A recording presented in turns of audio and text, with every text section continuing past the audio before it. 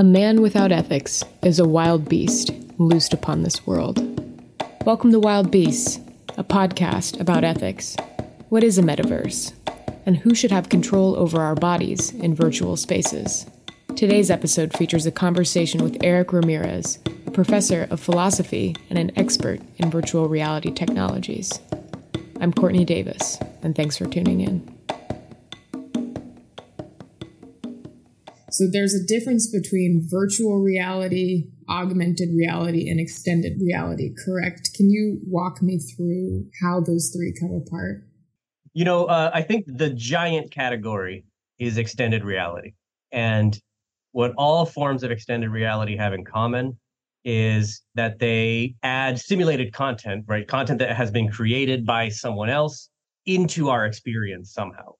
And then when we talk about virtual and augmented reality, it's a way of really talking about how much of our experience is being replaced by simulated content.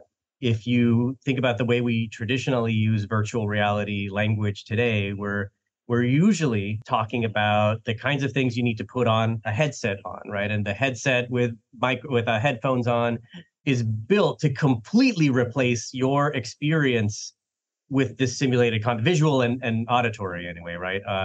A little bit with haptics too, which is replacing some of your tactile experience with simulated content. So virtual reality, you can sort of think of as one of the extreme ends of the extended reality spectrum, where as much of your experience as we have the technology to replace with simulated content is being replaced. And then augmented reality, I think there's just a bigger range of what we think of as augmented reality, in the sense that only some of your experience is being replaced, right? And that could be really, really minimal.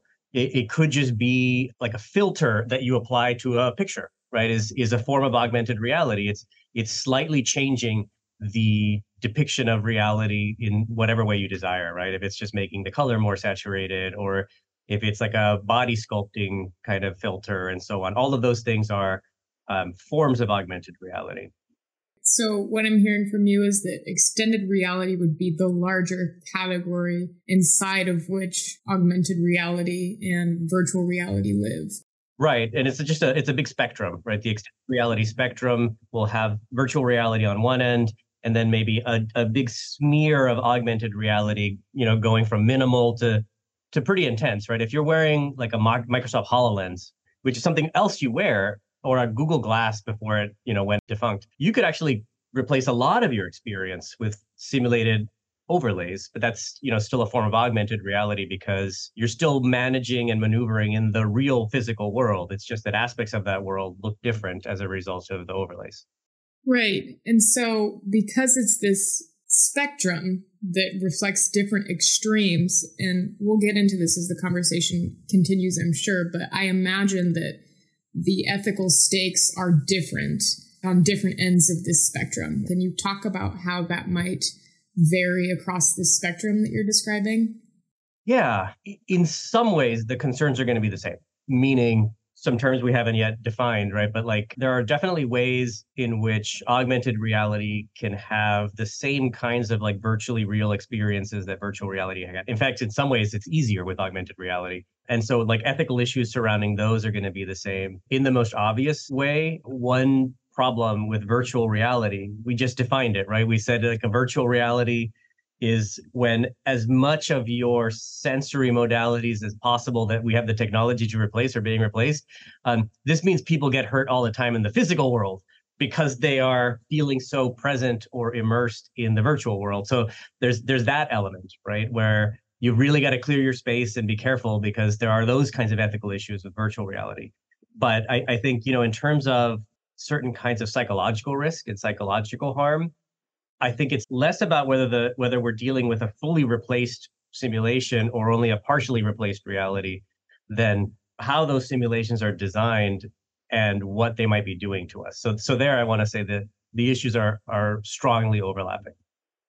Like you said, it kind of depends on the space that's being created or the extent to which your senses are taken over, so to speak. I don't know if that's a correct way of putting it. I do want to talk about some of those things. You mentioned the term virtually real experiences. This is something that you bring up pretty regularly. Can you define that a little more succinctly, what that means? Yeah, absolutely. So when I talk about virtually real experiences, I'm talking about experiences that somebody has in extended reality. And I think some things can make those more or less likely. We can talk about that. But an experience that somebody is having in some form of extended reality that in the moment when they're having the experience, they're treating it as if it were real. And what do I mean by as if it were real? I actually think that can mean a couple of different things, right? So I mean things like behaviorally, they're acting as if this thing is really happening to them, or psychologically, right? They're processing this information as if it were really happening. Neurologically, physiologically, right? The same kinds of neurological or physiological changes we would expect to see in a body if this was really happening or actually happening in the body, also under this sort of simulated experience. So I would count all of those as like forms of virtually real experience. Okay, so that makes sense. I think a lot of people, when they think about extended reality or virtual reality, when they're thinking about experiences that they have with these technologies, they tend to exclude the physical component, right? They think it's all in their mind. But you would also say that these technologies create physical experiences just like you would in our real reality, correct?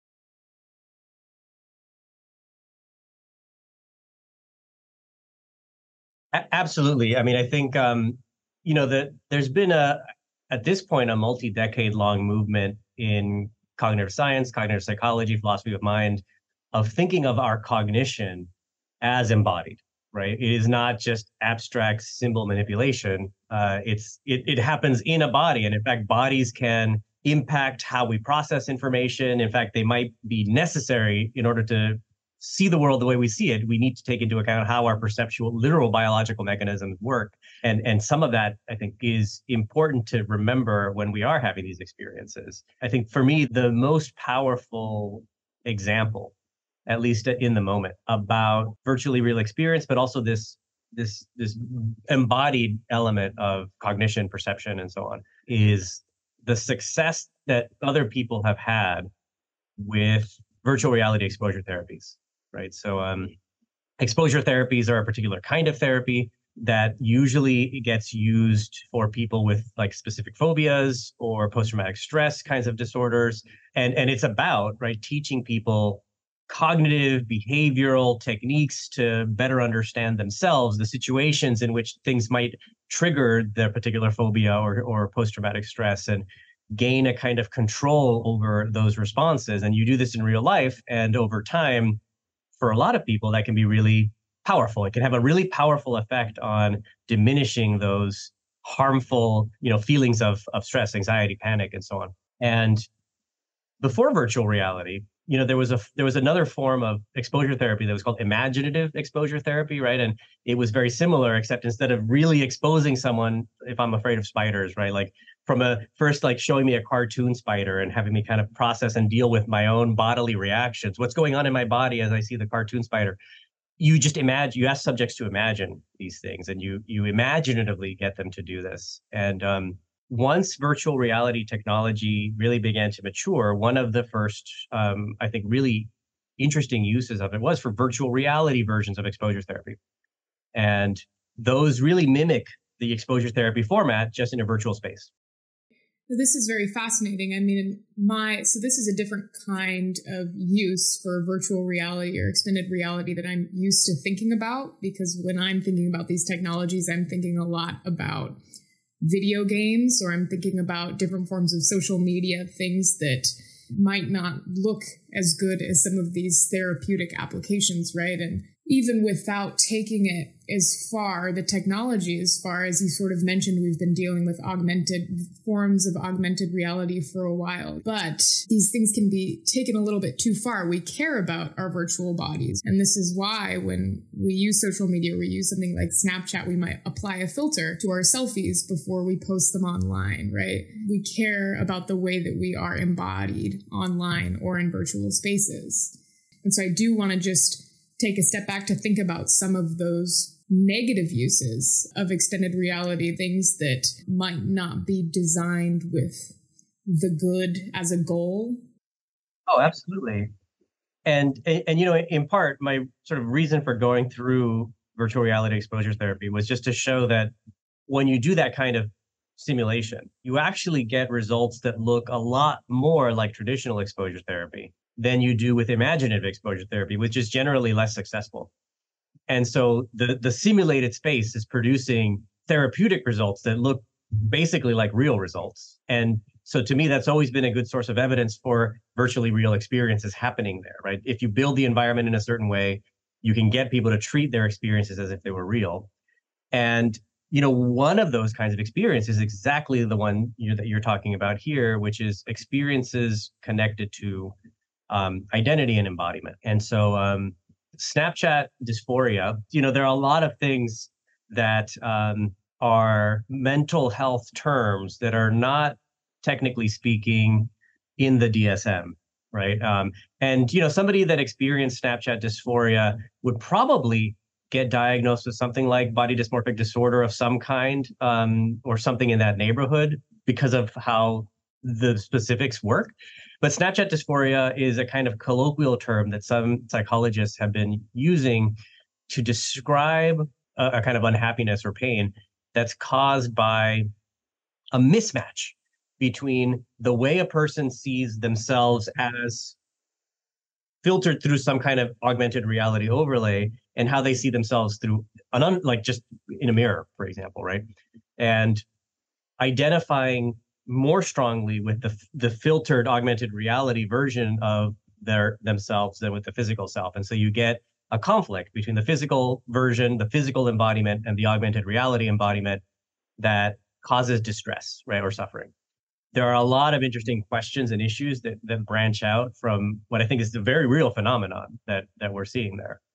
Right. And so we're seeing the ways in which this technology can be used as a way to explore our identities, correct? I could be using Snapchat filters to kind of discover who I'd want to be or what I'd want to look like. And maybe these apps are manipulating us in a certain way or encouraging us to see ourselves in one uniform beauty standard-esque way, but still the technology becomes this tool for exploring our identities, and it doesn't always have to be negative. I've heard you talk a little bit about people who've had experiences in extended reality where they were embodied as a different gender, and then as a result of that experience decided to go through gender confirmation surgery, which can be a very positive, life-affirming experience for someone. So can you talk a little bit about that case or what that looked like?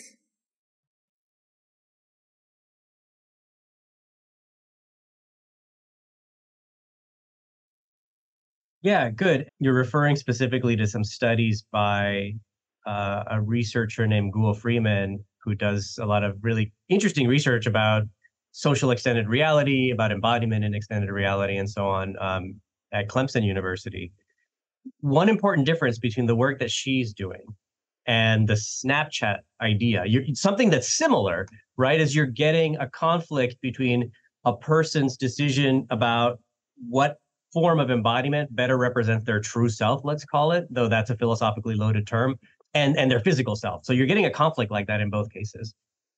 In the Snapchat case, there's an additional layer of concern because of limitations, right? Users don't create the filters. The filters are created by other people.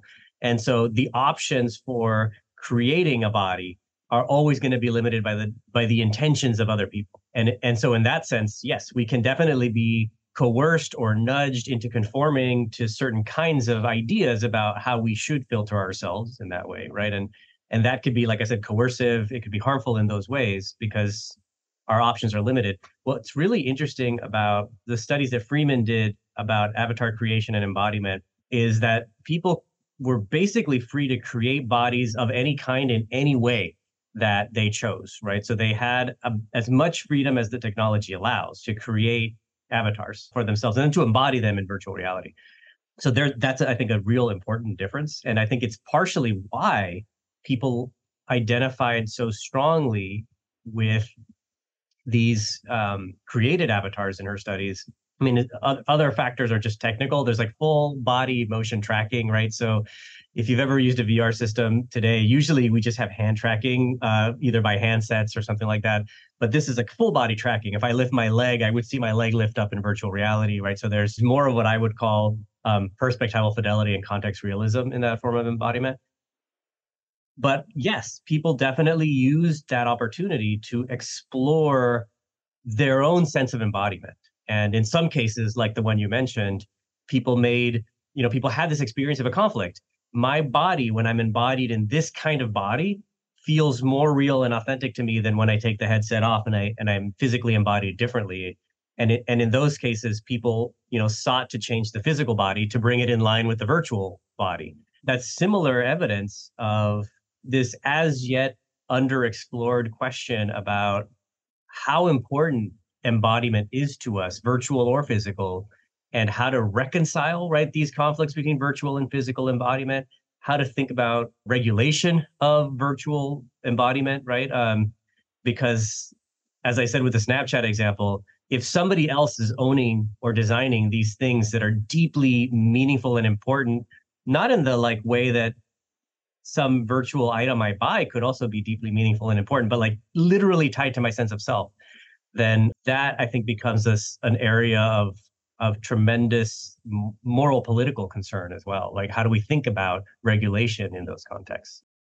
I completely agree. And the distinction is important. I mean, the Snapchat example is very different from the example that was described in this study, because in the study, the participants had free range to design their own avatars. They could create their own personalities, create their own bodies, and then using the technology, were able to step into these very realistic virtual worlds where they had, as you described earlier, these virtually real experiences. They're psychologically, neurologically, and oftentimes physically the same as they would be otherwise. And so you're having different thoughts and experiences than you would be when you're just taking selfies like on Snapchat. But when I think about ever using technologies like this, I'm thinking about, the metaverse. We're all going to be living in the metaverse soon. This is a term that you use a lot. It's a loaded term socially because of the way that it's been used by certain companies. But I just want to know what the current state of the metaverse is. It's this kind of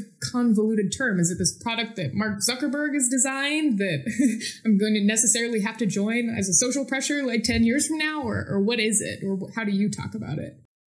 Yeah, that's a good question. And metaverse really is, it's a term that has maybe too strongly come to be associated with the company Meta and its extended reality horizon worlds that it's been building for quite some time.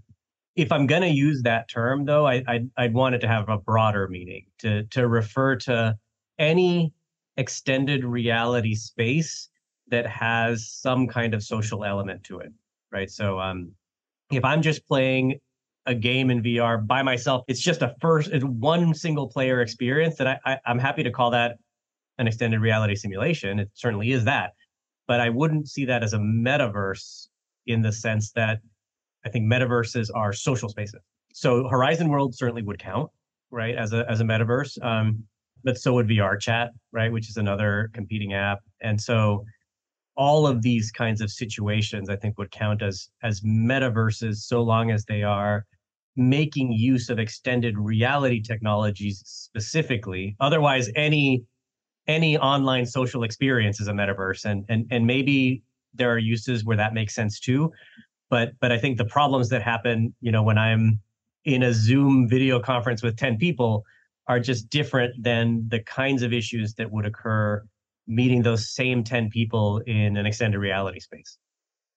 Right. And maybe you can talk a little bit about why that's the case. I mean, we think about social media and Snapchat as, being social technologies, but these are social in a different way. And a lot of that has to do with embodiment, right? Right. So my way of thinking about this anyway is because extended reality is recruiting the same kinds of perceptual, cognitive, predictive mechanisms that we use in physical space to maneuver, right, socially, but also literally, then the things that happen there can raise so on the one hand, they can raise a lot of the same kinds of concerns that physical spaces can raise. And I think that is an underappreciated point at this period in the history of this technology, right? That you really can physically harass somebody in a social extended reality space. I think we have good evidence that you literally can physically harass them, even though obviously if you're not in the same physical space, you can't touch them. But from a virtually real experience point, you can induce the same kinds of psychological consequences of physical harassment, even the feeling of touch, without haptics. There's this phenomenon that's referred to as phantom touch, right? That comes from having the sense of being touched because you expected to be touched, even though without haptics, nothing is actually even touching you, right? And so you can create a lot of the same psychological consequences on people in social extended reality spaces if they're constructed in a certain way than you can in the real world. So there's that, right? There's the fact that some of the problems that exist in physical spaces that don't exist in purely screen-based, computer screen-based social online spaces. Embodiment changes things in other ways that make those spaces raise their own problems, or not problems, issues, right? Unresolved questions, some of them moral, some of them political, some of them legal, that we would do better to pay more attention to before we're all stepping in these spaces than after. Right. And before we move on from this harassment point, you just mentioned how in these spaces you can have real experiences of physical harassment as you would in the real world, but these technologies are also unique. They're unique spaces, and so they can create probably unique forms of harassment. In a metaverse-like extended reality, are there unique forms of harassment that users ought to be looking out for? Yeah, and for us, so this is connected to this paper that we published, XR Embodiment and the Changing Nature of Sexual Harassment. When we thought about this topic, right, we were sort of trying to break it into different aspects. So one of those aspects is just some forms of harassment totally unchanged. It's kind of ironic that we're having this conversation, mediated through streaming video, online internet technology, because we're also having a conversation, right? Even though you are not hearing my words as produced by vibrating vocal cords, moving pressure waves in the air, which somebody in my room here in my office would hear, right? You're hearing something else coming out of speakers on your end.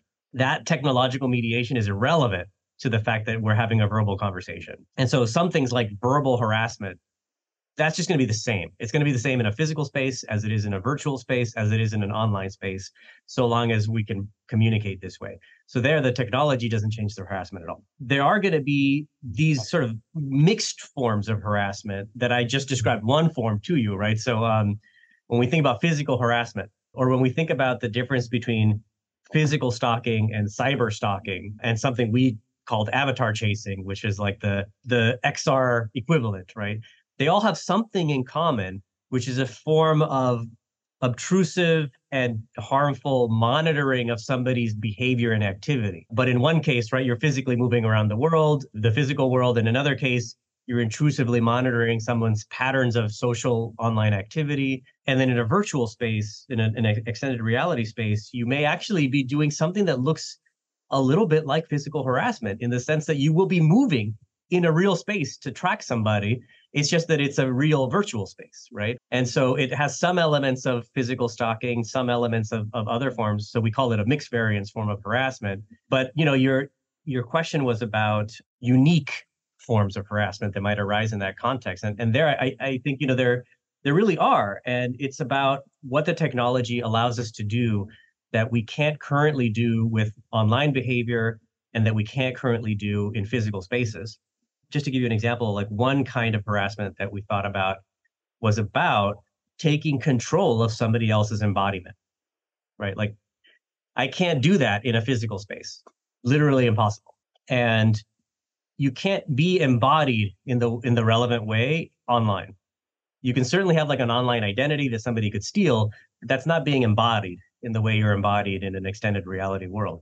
So this form of harassment would be to have somebody literally take control over the parameters of your embodiment for the specific purpose of harassing you, right? And as we said earlier in our conversation, because under the right circumstances, people can actually form a real deep sense of sharing or incorporating their virtual embodiment into their sense of who they are, there's a damage there. There's a harm that can be caused that it's hard to explain in terms that are, we created to make sense of physical harassment space. So, we call that embodiment harassment, but it seems like a kind of harassment that's unique to this space. Right. There isn't a real analog, but you would imagine that it would be acutely invasive, because that's the point of this research, or what you're talking about is that we take our virtual bodies at least as seriously as our physical bodies. And so if there are new ways that our body is taken advantage of, I don't know, it's just interesting to think about at least how we'd experience that, or what kind of harm that would do to a person. Right. I mean, the closest equivalent I can imagine, though this also wouldn't be equivalent. I think the harms wouldn't be identical, right? Would be to wake up to realize somebody's performed cosmetic surgery on you. And that would be a real intrusion into your bodily integrity and autonomy, into certain kinds of rights you have. And at the moment, anyway, we have no framework for extending those rights to virtual embodiment, right? Those are rights that exist to protect physical bodies. Right. And I'm wondering, just to kind of go back to your point about we need to be thinking about some of the moral, social, political implications of these technologies before we encourage people to hop online or join the metaverse or whatever you might say. Are these companies designing these spaces with ethics in mind? Are they doing anything to prevent these harms? Is there any evidence that they're doing that or not? I think that there's evidence that there are people who really care about harm prevention involved in developing these projects. But like any kind of project, there are things that pull in different directions. And it may turn out, that some of the things that look like they might solve a problem of harm in one arena could create a problem in a different arena, right? And just to give you a specific example, one of the very first things that happened, infamously so, right, in social extended reality spaces, was that people got sexually harassed in them, right? And so one of the kinds of tools that has been used to try to mitigate that problem has been to give users certain kinds of control. So on the one hand, you can get control over an amount of virtual space so that people can't come into that space without your permission, right? So like you have a little privacy bubble that blocks other people from coming in. Another kind of control that people can give, that are given to mitigate those problems, is being able to block and mute strangers. And those, I think there's a very clear sense in which that makes sense. That will solve a very specific form of harassment problem. But it also creates some issues that we need to at least understand and realize we're creating if we're going to go that route towards mitigating these problems. Because what you're also doing when you do that is you're giving other people control over your body, right? This is not something that we can do in physical spaces. If you're at a park and I'm at a park and you find, let's make it not about us. If two people are at a park and one of them finds the other physically repulsive, you can't just erase somebody in a physical space because you don't like them or because you find them obnoxious or obtrusive, right? There's a sense in which being in a shared communal space requires us to develop a certain sense of tolerance for one another in order to mutually coexist. If we're going to empower people to have control over the existence of others in an extended reality space, then we're changing that dynamic, right? There's no need to have to dialogue or deal with other people if I can erase them or mute them or block them so they're not part of my lived experience. And I think there are consequences to going that route with how we solve, right? Notice it's taking a stance on who gets to control over embodiment. You get to control other people's embodiments. In the real world, in the physical world, sorry, I think virtual worlds are real. In the physical world, that would be immediately problematic, right? You can imagine that if somebody, for example, is offended by interracial relationships, if they're offended by gender nonconforming people, if they're offended by all sorts of other people, and now can just erase them from their lived experience, you would see an immediate harm, right? We'd already think of erasure in this way as a real harm that we can do to each other. And this is, to me, a step of baking this into the structure of a virtual world. It may ultimately be the solution we have to do because people are so awful online. But if we do that, we have to accept that that's what we're doing, right? We're giving people control over embodiment in this way. And if there are other ways of solving this problem, that might be a better route. Yeah, especially as these technologies become more ubiquitous, it seems like it would encourage people to see people as less than human, right? If they have control over them, could erase them. It reduces their agency and dignity. We're no longer treating people with that basic level of dignity and respect, which seems pretty fundamental to the fabric of a well-functioning society. So that is a little scary. I think that control question is really complicated, even as you're talking about that system that you just described, where I can control your embodiment in a social extended reality by erasing you if I find you repulsive. It still seems as though the company in some way controlled that system by enabling that tool to exist for me. And so I don't even know if in that case, I'm the one who has control over your body, or if it's the company or the designer of that space who has ultimate control. What are your thoughts on that? Or maybe just more simply, who ought to control these spaces? Yeah, that's not an easy answer, but it's a good question. And the question about ownership is really hard, right? Because at the moment, anyway, metaverse spaces are all either function specific, so like it's a game space, you come here to play this particular game, or they're the virtual equivalent of like a corporate park, right? They're a privately owned space, but it's functioning as a public space. So everybody's invited to come here, but it's a corporation that owns the space. And so part of the concern there is that if all of this evidence that suggests that we can fundamentally identify with both physical and augmented reality embodiment as a real essence of who we are, then we're going to want to take our bodies from one metaverse space to another, which means we're going to need to own them somehow. That question is really complicated. It's not clear that we have a framework for determining how that works. Right now, embodiment is not owned in this way. Anything you do on Horizon Worlds with an avatar is because they decided these are the generation limits on what avatars can look like in this space. And if we want to take away the rights to those spaces, or if we want to change the body options, you just have to roll with it.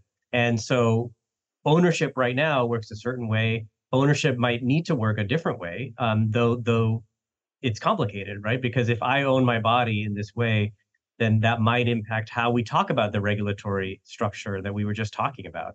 If I own my augmented reality or extended reality body in the same way I own my physical body, then you can't turn that off, right? You can look away. You can like go to a different spot if you don't like me, but you can't erase me. And it's because of my relationship to my body. And so I think all of these interesting questions are related and related in complicated ways that are made even more complicated by the fact that these spaces are international spaces.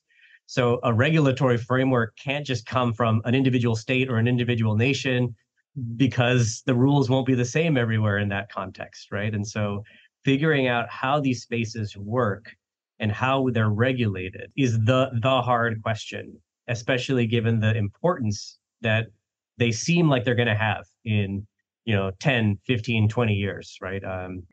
I want to push back, or at least clarify something about the ownership point that you made, making claims about the way ownership works in virtual spaces. We want it to sort of emulate how we own our body in physical spaces. But it also seems like there are a lot of social issues going on in the world right now that have to do with embodiment, right? Like legislation being passed that imposes restrictions on women's bodies to get abortions, or trans bodies, all of anti-trans legislation that's been passed recently. If we can't get this control right in the physical world, how are we going to get it right in virtual worlds? And also, it seems like there's something going wrong with this. We own our bodies in the physical world, so we ought to own them in virtual worlds, because it's there's a disconnect there. Those things shouldn't be happening, yet they are.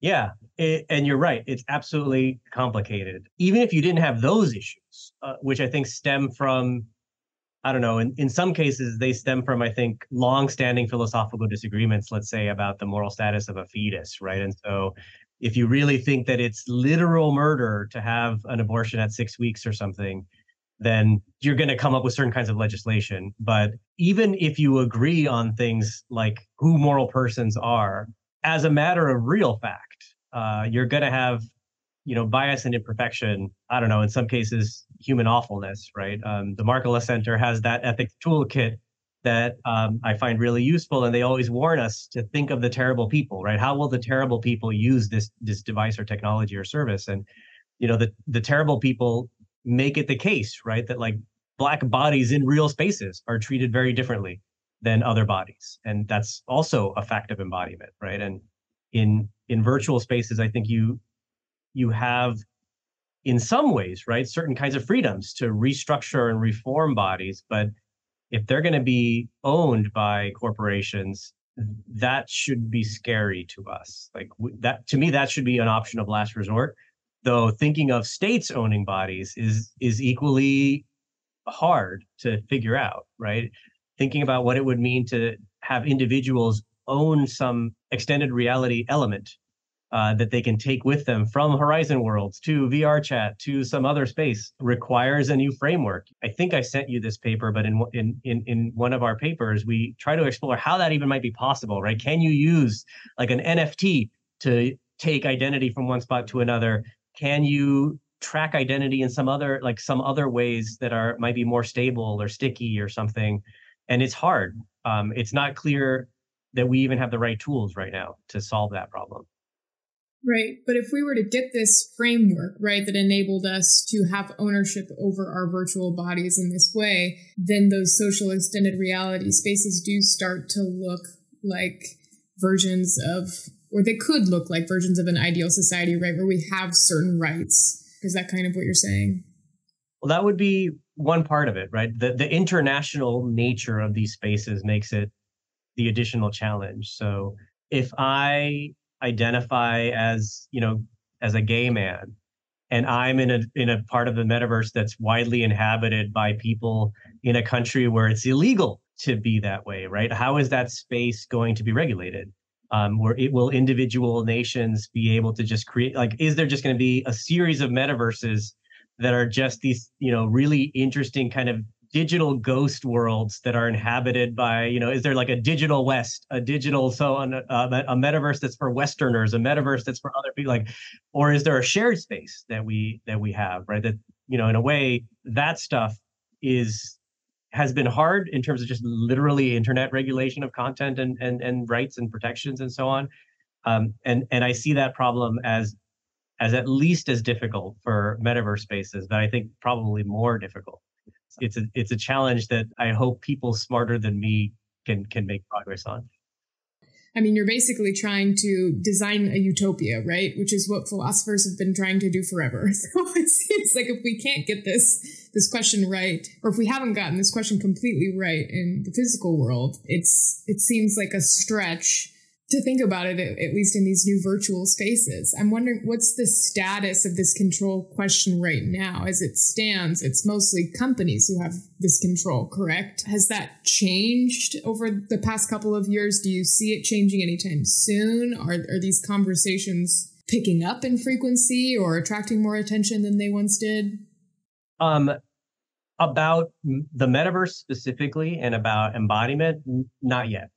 Where you start to see these kinds of questions right now are in investment spaces and in like gaming spaces, actually, right? So, for example, right, like NFT art, an NFT, like collectible NFT material has created a really interesting series of questions, right, about property, about value in different ways. But that seems a different question than about identity. You know, there are gamers who want to take the skins that they buy, right, to play in one game and just import them to other games that are made by other companies. And so you don't have that crosstalk, but you're starting to see a desire in that way, right, to kind of have a more consistent experience across platforms. And so that aspect of the technological conversation, I think, is the beginning of this conversation that you're pointing to, right? In other words, I think a different way to think about it is, even when your identity isn't actually on the line in this way, people are starting to want to be able to take digital possessions that were maybe created in a certain context and take them to other contexts. And what more important thing do you own insofar as a theory of property is the right theory to apply to your body? In like, what thing do you own that's more precious to you than your embodiment, right? And so I can imagine that playing a role, but it's not a conversation that's really happening right now. Right. So it's sort of the same old story. It's not ethics that's motivating the progress of the conversation. It's property, it's economic considerations, and all of those things. So maybe, hopefully, we can steer that at some point. The control question is a little bit, I don't want to say out of our hands, but it's complicated. We can start to wrestle with it. But when I confront complicated questions like this that I can't immediately resolve, I return to myself as an individual and try and think about what I can do to contribute to a better environment or better virtual spaces that I might belong to. So I'm wondering, maybe as a final question, what ethical principles can you encourage individual users to think about? How to treat others, how to think about themselves? Yeah, I have thoughts. I hope they're helpful. One thing that I think has been interesting and emergent from research on social extended reality is, you know, it's when we were talking, this is about the negative side, right? When we were talking about harassment, and I explained this kind of mixed variance form of harassment, right? Forms of harassment that look a bit like share a lot of features with physical harassment style, but are modified by the technology in some way. I think what you're seeing is like a kind of mixed variance ethics going on in these spaces. What do I mean by that? I mean that users in these spaces want to import the ethical norms and standards of physical spaces into this space and are struggling right now with how to adjust or modify those norms so that they work given the quirks and unique features of those spaces, right? So a quick example, this is from a different study, also by Will Freeman, actually. And, you know, it seemed pretty clear that users did want to keep some aspect of like personal space, even between purely, right? These are digital avatars. These are forms of extended reality embodiment.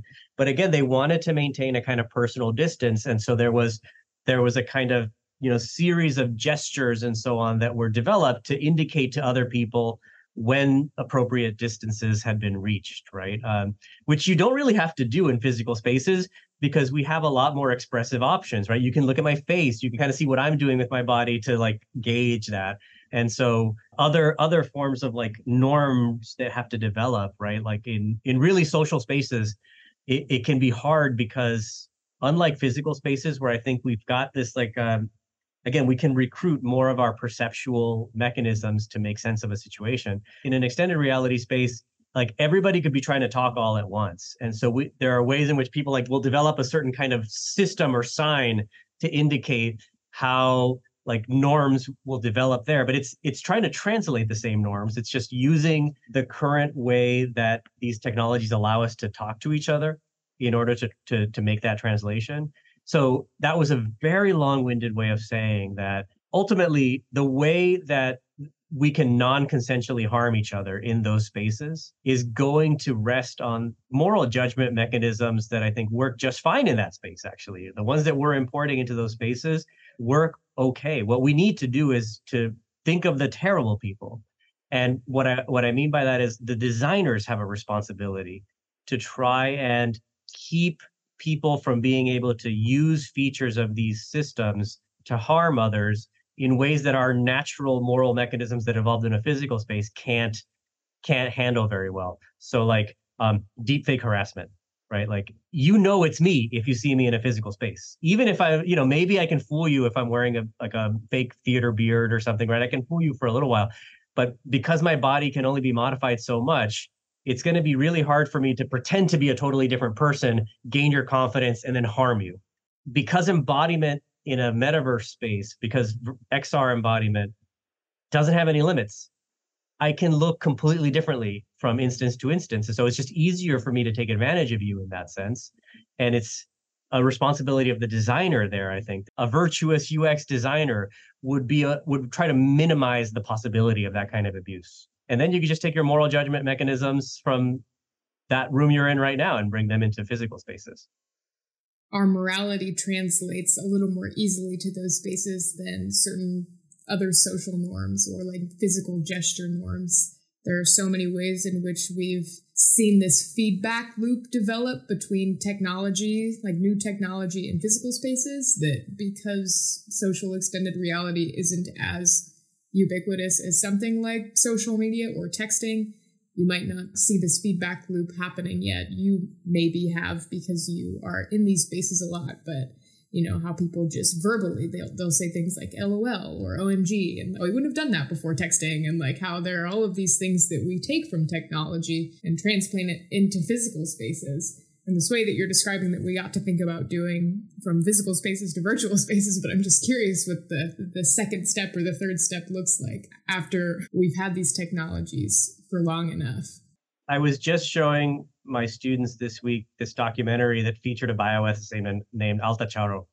And Charo said something really interesting that I think applies here, right? Which is like, you often don't know that you're in a revolution until after it's over, right? And so I think we're going to find ourselves having fundamentally altered the way we live without realizing that it happened until we look backwards, right? Like, we didn't realize how important and how life-changing the internet would be until it was essential to all aspects of our existence, right? And I think the way that we can be as helpful as we can is to just try and say, this is something we should probably think about. And hopefully, as we just start to live and exist in these spaces, we'll have created frameworks for mitigating those problems. You've been listening to Wild Beasts, a podcast from the Markkula Center for Applied Ethics at Santa Clara University. Thanks for tuning in, and check out our website for more episodes about ethics.